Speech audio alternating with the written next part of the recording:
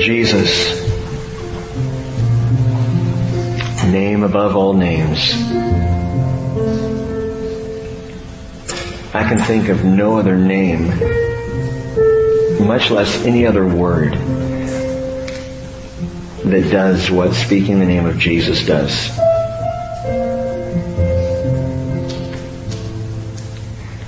And Jesus, you who are most holy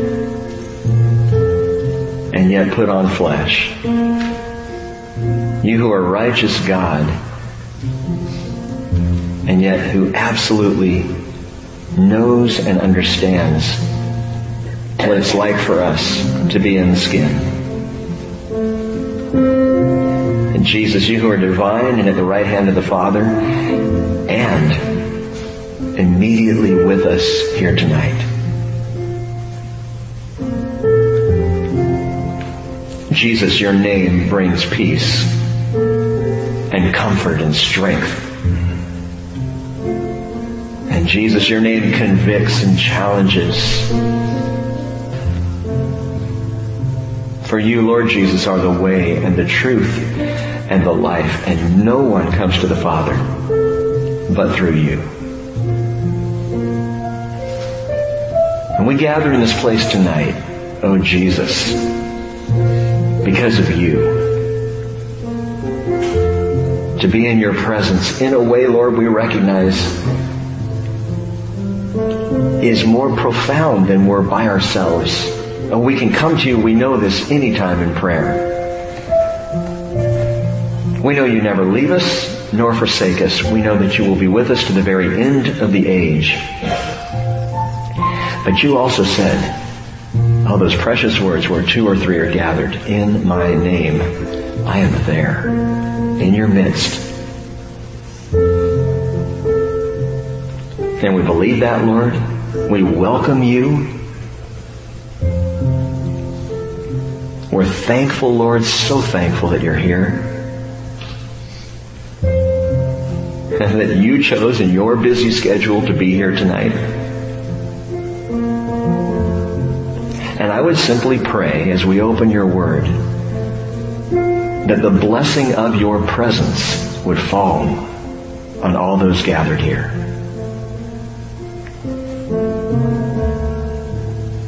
And would you, Holy Spirit of the living God, Spirit of Christ, teach us now those things which you have determined for us to know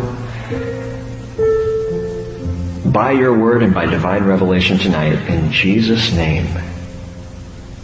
Would you all say that with me? In Jesus' name. Amen. Well, Sunday morning we talked about holy have-tos. Yeah, bring me down a bit there, Jim, if you would.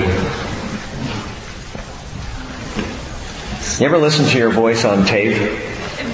Or on recording and you just can't stand it? And try putting this thing on and having it come back at you.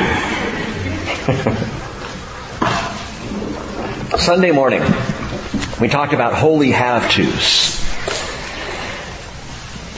One of the things we have to do is have some light. So Jim, once you get the sound, thank you. Excellent. Holy have-tos. And the greatest example, the most holy have-to, happened on a hill far away. Jesus did not want to go to the cross. In fact, he said, my Father, if it's possible, let this cup pass from me. Yet not as I will, but as you will. Which very clearly tells us that the will of Christ was not to go to the cross. That was the will of the Father that he accepted. It was a holy have-to, the most holy of all the have-tos in history. Jesus, who didn't want to. Hebrews 12:2 tells us he endured the cross, despising the shame. That does not sound like something you want to do. I endured that movie. I hung in there at that party. I didn't want to be there. Jesus did not want to be on the cross, but he went to the cross by the Father's will. And perhaps more than anything else we talked about on Sunday, if you're finding yourself facing something that you have to do because God is calling you to do it, and it is a have to, remember, Jesus had to go to the cross. He had no choice because he handed his choice to the Father. and accepted the will of the Father. Now, following Christ's example, we heard from the Apostle Paul in chapter 9 last week. And on Sunday morning as well. The compulsion. A man under compulsion. Why was he a man under compulsion? Because he followed a man under compulsion, Jesus Christ. Why was Paul able to do what he did? Because Jesus did it first. And so we don't elevate Paul as the Savior, as the Messiah. No, we have a Savior and a Messiah named Jesus. Paul is just one who followed. One who took Jesus at His word and became a man under compulsion because Jesus was Himself. And so Paul is able to, with all humility, I mean truly, with no pride, no arrogance, when he begins to defend his apostleship in chapter 9 of 1 Corinthians, he's not doing it out of pride. He is doing it out of example. In the same way that Christ was example for us, so Paul was an example following the example of Christ. And so you and so I am called. We are called to leave an example even as the one whose example we follow.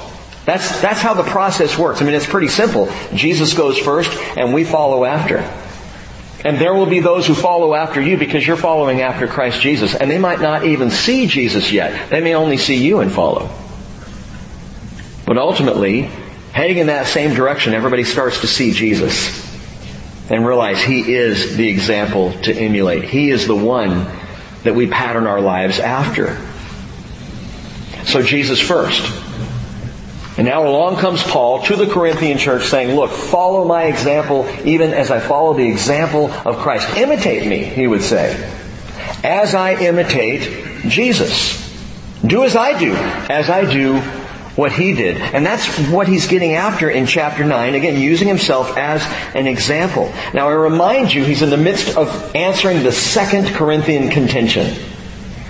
The second issue that they raised in a letter to Paul, now he's responding. And this second one is what they believe is their right to dine in an idol's temple. Chapter 8, verse 10. They felt they had a right. Paul is now answering that right. I know that that's what he's talking about, as we will see tonight, because he makes a distinction between eating meat that had been sacrificed to an idol, which is no big deal, and actually dining in an idol's temple. So this is the thing they bring up. Why can't we eat where we want to eat, what we want to eat, with who we want to eat, and it doesn't matter who it affects or any of that. And what they were doing is overstating or overestimating their personal liberty. It's fine. I'm free in Christ Jesus. Therefore, if I eat in an idol's temple, it doesn't affect me because I'm free in Christ. I have that right. I can do that. But as they overestimated their personal liberty, they were underestimating the lure of idolatry. We think we're so strong. We are not as strong as we think we are. So Paul is coming right back at them. And he comes up now with another example. We have the imitation, the example of Christ. Paul gives himself as an example. But now he's going to reach back a ways. He's going to give the example of another people who overestimated their newfound liberty and freedom, the children of Israel. Now, you're going to need your Bibles open tonight. We're going to be back and forth, primarily between 1 Corinthians and the book of Numbers. So you might want to just kind of put a finger. You can put a finger in Numbers chapter 11. We're going to hit several chapters in the book of Numbers and probably pulls from a couple of other places in the Torah as well. But this will be a little exercise. I pray, I hope that nobody sprains a finger tonight as we work our way and let our fingers do the walking through the Word of God. Well, Paul points out, 1 Corinthians chapter 10, verse 1, "For I do not want you to be unaware, brethren, that our fathers were all under the cloud, and all passed through the sea, and all were baptized into Moses in the cloud and in the sea. And all ate the same spiritual food, and all drank the same spiritual drink, for they were drinking from a spiritual rock which followed them, and the rock was Christ." Verse 5. "Nevertheless, with most of them God was not well pleased, for they were laid low in the wilderness." Now, we began to touch on this just a little bit last week as we looked at the overview of chapters 8, 9, and 10. But here in 10, Paul draws a beautiful parallel between the Jewish people in the wilderness passing through the Red Sea underneath the cloud of His covering. He parallels this with baptism. What was to them going through the waters of the sea is similar now to us is baptism. And then he also draws another parallel of their spiritual food and drink to our spiritual food and drink. For them, it was manna and water from the rock. For us, it's matzah and juice representing the blood of Christ. They have a spiritual food and drink. We have a spiritual food and drink. They had a baptismal experience. We have a baptismal experience. And there's a very specific reason that Paul is illuminating these things. But note this, before we see what that is, did you catch how he described those early Israelites? He calls them, verse 1, our fathers. Now maybe that's not shocking to you, it was shocking to me. It wouldn't be if Paul was at this point writing to the church in Jerusalem. But he's writing to the church in Corinth. And it refers to the ancient Israelites, the children of Israel, as our fathers, while he's writing to a primarily Gentile church of Greeks and Romans. Oh, there were some Jews there, but certainly not the majority. Paul is not being exclusive in his language. He's not just talking to the Jews. You know, our fathers, not the rest of you, Gentile Christians, but the Jewish Christians. You know what I'm talking about. It's not what he's saying. He is calling out the inclusiveness of Christ Jesus. And I love this because when he says our fathers, it reminds me we have a shared genealogy. I think I've told you before, I grew up in Southern California, which has been called a melting pot, where nobody has a history. We all are just kind of Californians, Nobody really has some long legacy. It's not like Dutch Oak Harbor. I'm Dutch. I'm proud of it. And Glenn was telling me, boy, we've got more and more Dutch people coming to the bridge. And I'm like, well, that ought to help the potlucks, at least. There was nobody like that, South Orange County. It was just a mixture of everyone, everywhere. And I know I've got some European background in me. Primarily, I've got some Scottish. And I can be proud of that, although I will never wear a kilt. I've got some history there, but nothing really that I can say, these are my people. This is where I come from. And then I began to realize I do have that. I have an inheritance in Israel. I have been, as we read in Romans 11, I have been grafted in. Abraham, Isaac, Jacob, they are my fathers. Through Jesus Christ and through faith, I'm grafted in. I'm part of this deal. They are my fathers by faith. I am walking in a faith that was begun with that people who are my people. I love the Jewish people. I have had an increasing love for the Jewish people over the years. And it's not because of behavior. I've known some Jews that were real jerks. Oh, I can't believe you said that, Rick. Well, I've known people who are real jerks. It doesn't really matter who you are. If you're a people, you're probably at some time going to, be a jerk. Why do I feel like the hole's getting deeper here? I love Israel as a people.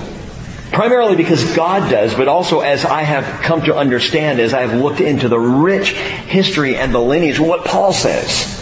He says, Romans 9:4, to the Israelites belong our adoption as sons. Our adoption belongs to them. And the glory and the covenants and the giving of the law and the temple services and the promises, whose are the fathers. Wait a minute, Paul here says, our fathers. Yeah. The fathers belong to Israel and the fathers belong to us if we by faith enter into Yeshua HaMashiach, our very Jewish Messiah. He says, and from whom is the Christ, according to the flesh, who is over all, God-blessed forever. But it is not as though the word of God has failed, for they are not all Israel who are from Israel. In other words, not all Israel is genetic. There is a faith aspect to this. And in the same way, the Lord would say to a Jewish person, you're not just saved because you're Jewish. Nobody's saved because they happen to be Jewish. They will be saved because, as a Jew, they believe in the Jew, Jesus Christ. Because that's the only place that salvation is found. In Him. And in no one else. Listen, what I'm saying is this. They're our fathers. So, the Jewish people are neither replaced nor are they perfect. They are neither replaced, automatically cast out, and replaced by the church, nor are they automatically saved apart from faith in Yeshua. And God is not through with the Jew. Don't forget that. I believe personally we owe a great debt to Israel. These are the people who kept the Word. These are the people who faithfully copied it year after year, down through the ages. These are the people through whom our Messiah came. And God is not through with the Jew. They're brothers, they're sisters of a shared inheritance now. Well, Rick, that sounds kind of arrogant. Why would you think you deserve it? I don't. I don't deserve anything. I don't deserve the inheritance, but neither does Israel, as you will see tonight. Our inheritance is not an earned thing. It is a given thing by our shared Father. And so they are our fathers.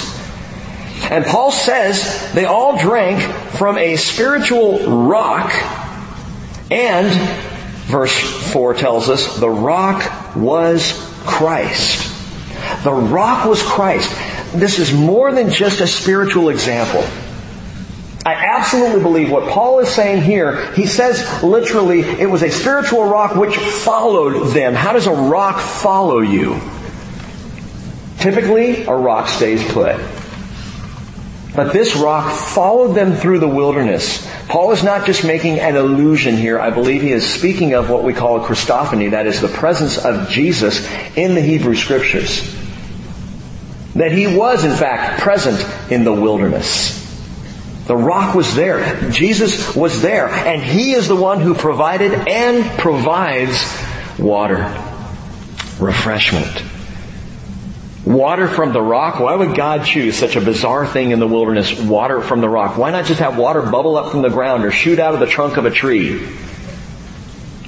Because water from the rock speaks of Christ. John 4:14, whoever drinks of the water that I will give him shall never thirst, Jesus said. But the water that I will give him will become in him a well of water springing up to eternal life. John chapter 7 verse 37, Jesus said, if anyone is thirsty, let him come to me and drink. He who believes in me, as the Scripture said, from his innermost being will flow rivers of living water. Our fathers, through our fathers comes the Christ. But our Christ followed our fathers through the wilderness as living water, providing even then for their needs. But listen, back to Paul's point in these first 5 verses, whether it's the Red Sea or baptism, whether it's manna or matzo, none of these, while being meaningful, none of these were magical. And I believe I shared that last week. That you don't say, because I walked through the Red Sea and walked under the cloud, I am automatically sinless. Nor do you say, because I went into the waters of baptism and came back out, am I automatically good to go? I will never sin again. It's just going to slide right off me. And therefore, as long as I've been baptized, as long as I've gone through the Red Sea, I can go anywhere, do anything, and temptation has no hold on me. Wrong. Hey, baptism represents outwardly what God has done inwardly, washed, cleansed, and saved. Absolutely. No question. But that doesn't mean I am not temptable. It doesn't mean I can just do whatever I want and it's good because, hey, I just came out of the waters of baptism.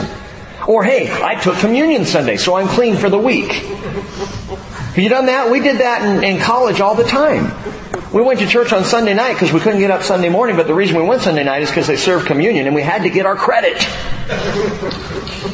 Communion credits. We called it that. It's pathetic.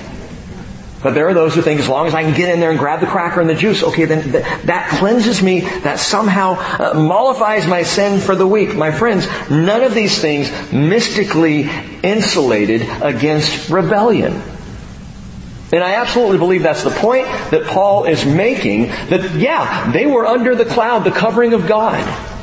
Yes, He brought them miraculously through the Red Sea. He fed them manna. He gave them water when they thirsted.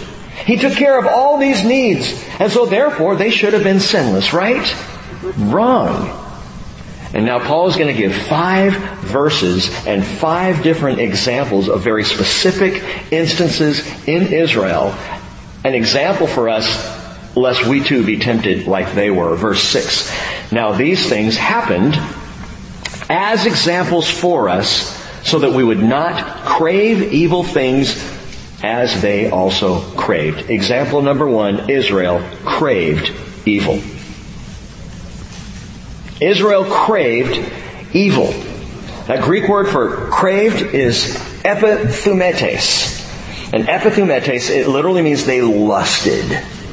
They lusted in the wilderness. James 1 verse 14 says, each one is tempted when he is carried away and enticed by his own lust, epithumia. Then when lust is conceived, it gives birth to sin. And when sin is accomplished, it brings forth death. Temptation works our lust. It works our cravings. It works our desires. And by the way, lust is not just a sexual thing. Lust is any craving after flesh. So, what was the evil thing that Israel craved? Numbers 11 verse 4. The evil thing they craved was meat. Talk about flesh. After having it up to here with manna, they were ready for a good T-bone. Verse 4, the rabble who were among them had greedy desires. Also the sons of Israel wept again and said, this is Numbers 11:4, who will give us meat to eat? We remember the fish which we used to eat free in Egypt. Were they free in Egypt? The cucumbers, and the melons and the leeks. And the onions and the garlic. But now our appetite is gone. There is nothing at all to look at except this manna. We're sick of it. Banana pancakes. Manicotti. Manischewitz. You can come up with your own manograms. You know what's interesting? The Bible describes manna, and it actually sounds kind of good. Verse 7, now the manna was like coriander seed, and its appearance like that of bdellium, which is a kind of a gold. And the people would go about and gather it and grind it between 2 millstones, or beat it on the mortar, or boil it in the pot, and make cakes with it, which is why I said banana pancakes. There. And its taste was the taste of cakes baked with oil. Oh, bring it on. Cakes with oil? I'm in. Throw a little syrup on that. I'm good to go. Verse 9, when the dew fell on the camp at night, the manna would fall with it. And this was apparently actually a very tasty meal that could be used in various different ways to cook and to eat. And it was sustaining. And it was strengthening. Down in verse 13. They came to Moses. They complained to Moses. They whined to Moses. And Moses, in his turn, did what a lot of us do. Where am I to get meat to give to all this people? For they weep before me, saying, give us meat that we may eat. What's he doing? He's immediately trying to fix the problem, and it's impossible. The one right thing Moses does is he takes it to the Lord. But the question he's asking, okay, Lord, they want meat. Now, I'm not seeing any buffalo or any gazelle or anything out here that we might... I need some help here, Lord. We need meat. And he says, verse 14, I alone am not able to carry all this people because it is too burdensome for me. So if you're going to deal thus with me, please kill me. Kill me at once if I have found favor in your sight, and do not let me see my wretchedness. I'm done. They're sick of manna. I'm sick of them. Down in verse 19, I love this. Verse 19. The Lord says, you shall eat, not 1 day, nor 2 days, nor 5 days, nor 10 days, nor 20 days, but a whole month until it comes out your nostrils. And that's not funny. It's not funny. Comes out your nostrils. Are you with me? Okay. And it becomes loathsome to you because you have rejected the Lord who is among you and have wept before Him, saying, why did we ever leave Egypt? But Moses said, the people among whom I am are 600,000 on foot, yet you have said, I will give them meat so they may eat for a whole month? Come on, Lord. Should flocks and herds be slaughtered for them to be sufficient for them? Or should all the fish of the sea be gathered together for them to be sufficient for them? And the Lord said to Moses, is the Lord's power limited? Now you shall see whether my word will come true for you or not. And it did. Quail in masses just started coming right into the camp. And it said that they were flying in about 3 feet off the ground, just tons of quail. Here they come. And the Israelites were just taking baseball bats, just taking them out. Home runs. Right? John Corson points this out, that the Bible tells us that they gathered a homer. It's pretty good. Hey, lust is anything I crave after in the flesh, listen, that denies what God has offered. That's the problem with lust. It takes my eyes off of His blessing, His offering, His gracious giving, and it puts it on what I think I need now because I want, I have to have. And I know better than God does. He's been giving me this manna. I want flesh. I want meat. And so Psalm 106, verse 14, tells us they craved intensely in the wilderness and tempted God in the desert, so He gave them their request, but sent a wasting disease among them. I like the King James translation of that. He sent leanness to their soul. They got what they wanted, meat and plenty of it. But in their souls they were lean, they were empty. Careful with lust and craving, because you tend to get what you lust for. And you tend to discover it leaves you lean-souled. It leaves you empty. And Jesus said, Mark 8:36, what does it profit a man if he gain the whole world and forfeit his soul? Psalm 37 verse 4 tells us, instead, delight yourself in the Lord, and He will give you the desires of your heart. And so Paul, he talks about their craving in the wilderness, and their craving was very clearly for the flesh. They lusted after meat. Example number 2, back in 1 Corinthians, keeping a finger in Numbers.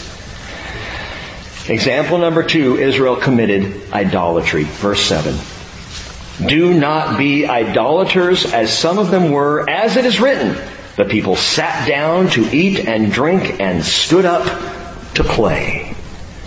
This is another example, and Paul lifts this one directly out of Exodus 32. In fact, it's a direct quote from Exodus 32, verse 6, that the people sat down to eat and drink and they stood up to play. And he is referring to the granddaddy of Israelite idolatry, the golden calf. The golden calf. You all know the story. Exodus 32 verse 6, and they rose up early on the morrow, and they offered burnt offerings and brought peace offerings to this golden calf. And the people sat down to eat and drink, and they rose up to play. Now listen, the application is perfect, because like Israel, some in the Corinthian fellowship wanted to sit down and eat and drink in the old pagan temples. They sat down to eat and drink. They rose up to play. And the implication in Exodus 32 was they rose up to play the harlot with the golden calf, to worship the calf, to dance around the calf, to have these ceremonies with the calf. And Paul is saying here to the people at Corinth, look, you go and eat, you dine in those pagan temples, you may just sit down to eat. You're going to rise up to play. You are going to rise up to idolatry. You are going to return to those things. Do not be deceived. 1 Corinthians 15:33. Bad company corrupts good morals. That's not just a saying, a motto from Mike Brady. Brady Bunch days. Now Greg. Marcia. Bad company corrupts good morals. No, it's biblical and it's absolutely true. And Paul's saying, he's warning. Look at what happened to Israel. They sat down to eat and drink and they rose up in pure idolatry. Don't do the same. By the way, it's interesting Paul is talking the way he's talking. Remember, this is the Jewish apostle to the Gentiles. If there's anyone in all Israel who was a Jew among Jews, it was Paul, and yet God called him to be an apostle to the Gentiles. So you would think, I would think, as I have done in the past, you need to rework your thinking, Paul, and speak Gentile language to Gentile people with Gentile examples. And yet every example he gives here is Israel. Every example he gives, he pulls directly out of the Hebrew Scriptures. And again, he is not writing to the church in Jerusalem. He is writing to the church at Corinth. Greeks and Romans and pagans, at least at one time. It's pagan country. And he's given all these examples. And to fully grasp and understand their meaning, they would have to study the Hebrew Scriptures. They would have to be familiar with Torah. Same with us. Same with us. All Scripture, Paul says, is inspired by God, 2 Timothy 3:16, and profitable for teaching, reproof, correction, training in righteousness, so that the man of God may be adequate, equipped for every good work. The study of and familiarity with the Hebrew Scriptures is absolutely vital to the Christian walk. Just because we now happen to be well on our way into the New Testament doesn't mean we need to forget about the 11 or 12 years we spent in the Hebrew Scriptures. Because that's the foundation. And without that foundation, without that understanding, I'll tell you what, I wouldn't have caught that all 5 of the verses right here, one after another, are all direct stories out of the Torah. I've read this 100 times. And if you just read it as a church kid who grew up going to church as I was and who heard the writings of Paul all the time but never ventured into the Hebrew Scriptures except for the occasional flannel graph.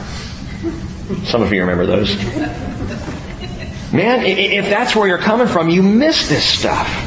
It's remarkable. It deepens our comprehension of the New Testament and the revelation of Jesus Christ Himself. So, that's why we're taking a little extra time to go back to Numbers, and we're going to do it again. Because Israel craved evil, that's example number 1, wanting that quail, that meat in the wilderness. Secondly, Israel committed idolatry with the golden calf, Exodus chapter 32. And thirdly, Israel chased after sexual immorality, verse 8. Nor let us act immorally, that is porneia, nor let us act with sexual immorality, as some of them did, and 23,000 fell in one day. Oh, we got to read about that. Go back to Numbers 25. Numbers chapter 25, verse 1. While Israel remained at Shittim, the people began to play the harlot with the daughters of Moab. Moab, where's Moab? That's southern Jordan. Okay, so the very south end of Jordan, across the river, that's Moab, and they began to draw the Israelites away. For, verse 2, they invited the people to the sacrifices of their God. There's your idolatry. And the people ate and bowed down to their gods. So Israel joined themselves to Baal of Peor, and the Lord was angry against Israel. And the Lord said to Moses, take all the leaders of the people and execute them in broad daylight before the Lord, so that the fierce anger of the Lord may turn away from Israel. So Moses said to the judges of Israel, each of you slay his men who have joined themselves to Baal of Peor. Man, that's brutal. It's bloody. And you know, that's what you do with a rabid dog. You put it out of its misery. Slay them. These were people who had given themselves wholesale over to idolatry and rejecting God as God. God never slays people He can save. But once beyond salvation, as in this case, He will save those who are salvageable. That would be the children, that would be the women, that would be the men who had not yet given themselves over to the Moabite idolatry. But that's not where it ends. My favorite part of the story, verse 6. Then behold, one of the sons of Israel came and brought to his relatives a Midianite woman in the sight of Moses and in the sight of all the congregation of the sons of Israel while they were weeping at the doorway of the tent of meeting. When Phinehas, the son of Eleazar, the son of Aaron, the priest, saw it, he arose from the midst of the congregation and took a spear in his hand, and he went after the men of Israel into the tent and pierced both of them through, the man of Israel and the woman through the body. So the plague on the sons of Israel was checked, and those who died by the plague were 24,000. Sin kebab. He skewered the man and the woman in the act of adultery. And by the way, for this, God blessed Phinehas and said his name would be remembered. Talk about a man under compulsion, a man who believed in and honored the holiness of God. Did you catch the flaw? If you're reading in 1 Corinthians chapter 10, verse 8, you'll note that Paul is off by 1,000. Paul said 23,000 fell in one day. Well, here in Numbers 25, verse 9, those who died by the plague were 24,000. And some have actually pointed to this to question Paul's inspiration. See, there are those who will try to find anything they can to undermine Scripture if they can. The problem is it never works. You can't undermine the truth. The truth is rock solid. So what's the deal here? It's not a contradiction at all. It is actually a literal confirmation. Note the difference. What does Paul say? Paul says 23,000 fell in one day. Numbers 25 verse 9 says 24,000 fell in totality. I mean, in essence, 24,000 were killed, but Paul says 23,000 all in one day. That's not a contradiction. Paul is well within the 24,000. And he's speaking that 23,000 died at that point. One day went down in this plague. And then another 1,000 would die in time over that for a total of 24,000. Listen, why even make the distinction? I mean, wouldn't it have been better for Paul just to say 24,000 and then we wouldn't have to worry about it? And those of us who are uncertain about the Scriptures wouldn't have to go, oh no, contradiction. Why not just leave it alone, Paul? Two reasons. Number one, truth is truth. And Paul is just speaking the truth. That yes, indeed, because of the sin of the people, with Baal of Peor, with the Moabites, with the Midianites, because of this sexual immorality that was running rampant through the camp, Paul says in one day 23,000 fell. And a total of 24,000 lost their lives. But listen, there's an application here. And it is very simply that some sexual sins kill faster than others. Some will kill in one day. Some kill over time. Some will kill the flesh. Others will kill the heart. There is a difference in sexual sins in how they kill, but they will all ultimately kill. Oh, Rick, you're back on sexual immorality again. It's right here, man! We can't help it. Don't act in that way with sexual immorality. It's the difference of adultery and pornography. Well, I wouldn't go and commit adultery. I wouldn't do that to my wife, to my children, to my family. But pornography, really, who's that hurting? It's just me, right? They are both sexual immorality. Now, I didn't talk about pornography before. I didn't address the issue of pornography a few weeks back when we were talking about sexual immorality. And the reason was, honestly, I can't talk about everything in one sitting. It's also that I wanted to be absolutely clear that sexual immorality, what exactly it meant in terms of the action. But you all know, Jesus said, Matthew 5:27, you've heard that it was said, you shall not commit adultery. Okay, I'm good with that. The Pharisees might say, would that he just left it alone. But I say to you that everyone who looks at a woman with lust for her has already committed adultery with her in his heart. Pornography is adultery. It's the same thing. One is acted on, the other is lusted after, but Jesus says you've committed adultery in your heart. And then he says if your right eye makes you stumble, tear it out and throw it from you. For it's better for you to lose one of the parts of your body than for your whole body to be thrown into hell. And if we actually did that, most men among us would be walking around blind, or at least one-eyed. You would hope that the plucking of one eye would be enough for us to get it. You probably should stop. Listen, there are other things that you can do besides plucking out an eye if you're having an issue with pornography. And this, by the way, goes to men and women because the statistics are a rising number of women who are just as addicted to pornography as men are. Sad thing is that the addictions of pornography within the church and among Christians is no different than among non-Christians. Same as adultery, same as divorce, and same as so many different things that we've seen and dealt with. But the issue of pornography is so ugly. And it's so under the surface, and it is so deceiving. I received a letter just this last week from a concerned brother and sister, literally pointing out, listen, you talked about sexual immorality, but you did not talk about pornography. Well, okay. I have talked about pornography, but let's talk about it again. Let me just tell you something briefly, and this was shared in the letter, and the statistics are backed up. I checked them. 90% of children ages 8 to 16 have viewed pornography, with an average first age viewing at 11 years old. My daughter Naomi just turned 11. And that's the average viewing age of a child to see pornography for the first time. $10 to $14 billion are spent annually on pornography in the United States, which is more than the combined revenue of pro basketball, baseball, and football altogether. This country spends more on pornography than we do on our 3 top sports. Pornography is a threat. It is a danger. It is no different than any other sexual immorality. It is sex outside of marriage, married or not. And so being clear on that, what am I supposed to do then, Pastor Rick? Pull my right eye out?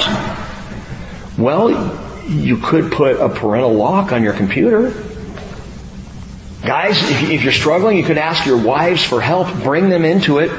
Shine the light on it. Well, if I do that, then I'm going to be seen as weak. You are weak. And so am I. You can ask a brother, brothers, and you can ask a sister, sisters. Notice how I said that. To keep you accountable. There's all kinds of software out there now. I mean, tons of excellent software out there where you can sign up you and a brother in the Lord, and if you try to go to a pornographic website, it flags the brother's computer, and he can call you up and go, so what are you doing right now? The lure of this thing, man, with our iPhones and our computers and our access, is anyone surprised that $10 to $14 billion is being spent on an annual basis for this garbage? And the devil's having a heyday because he's convincing Christians all over the place it's not a big deal. It's just visual. I'm not actually doing anything, sexually immoral. You are. So there's the truth about that. And Paul says, look, this was going on long before you. All these things. Look at the example of Israel. They craved evil. They committed idolatry. They're now chasing sexual immorality. By the way, notice the progression there. It seems to be one following the other. And then the next one is verse 9. Nor let us try the Lord, as some of them did, and were destroyed by the serpents. Try the Lord. That doesn't mean, hey, try the Lord. The word is ekperazo. It's 2 Greek words put together. Ek means out, and perazo means to test. So the phrase is to test out. but to test out by incrimination, to test out by accusation. What Paul is saying here in this next example, again, this is example number 4, Israel is incriminating the Lord, or if you'd like to jot this down, Israel complained against the Lord.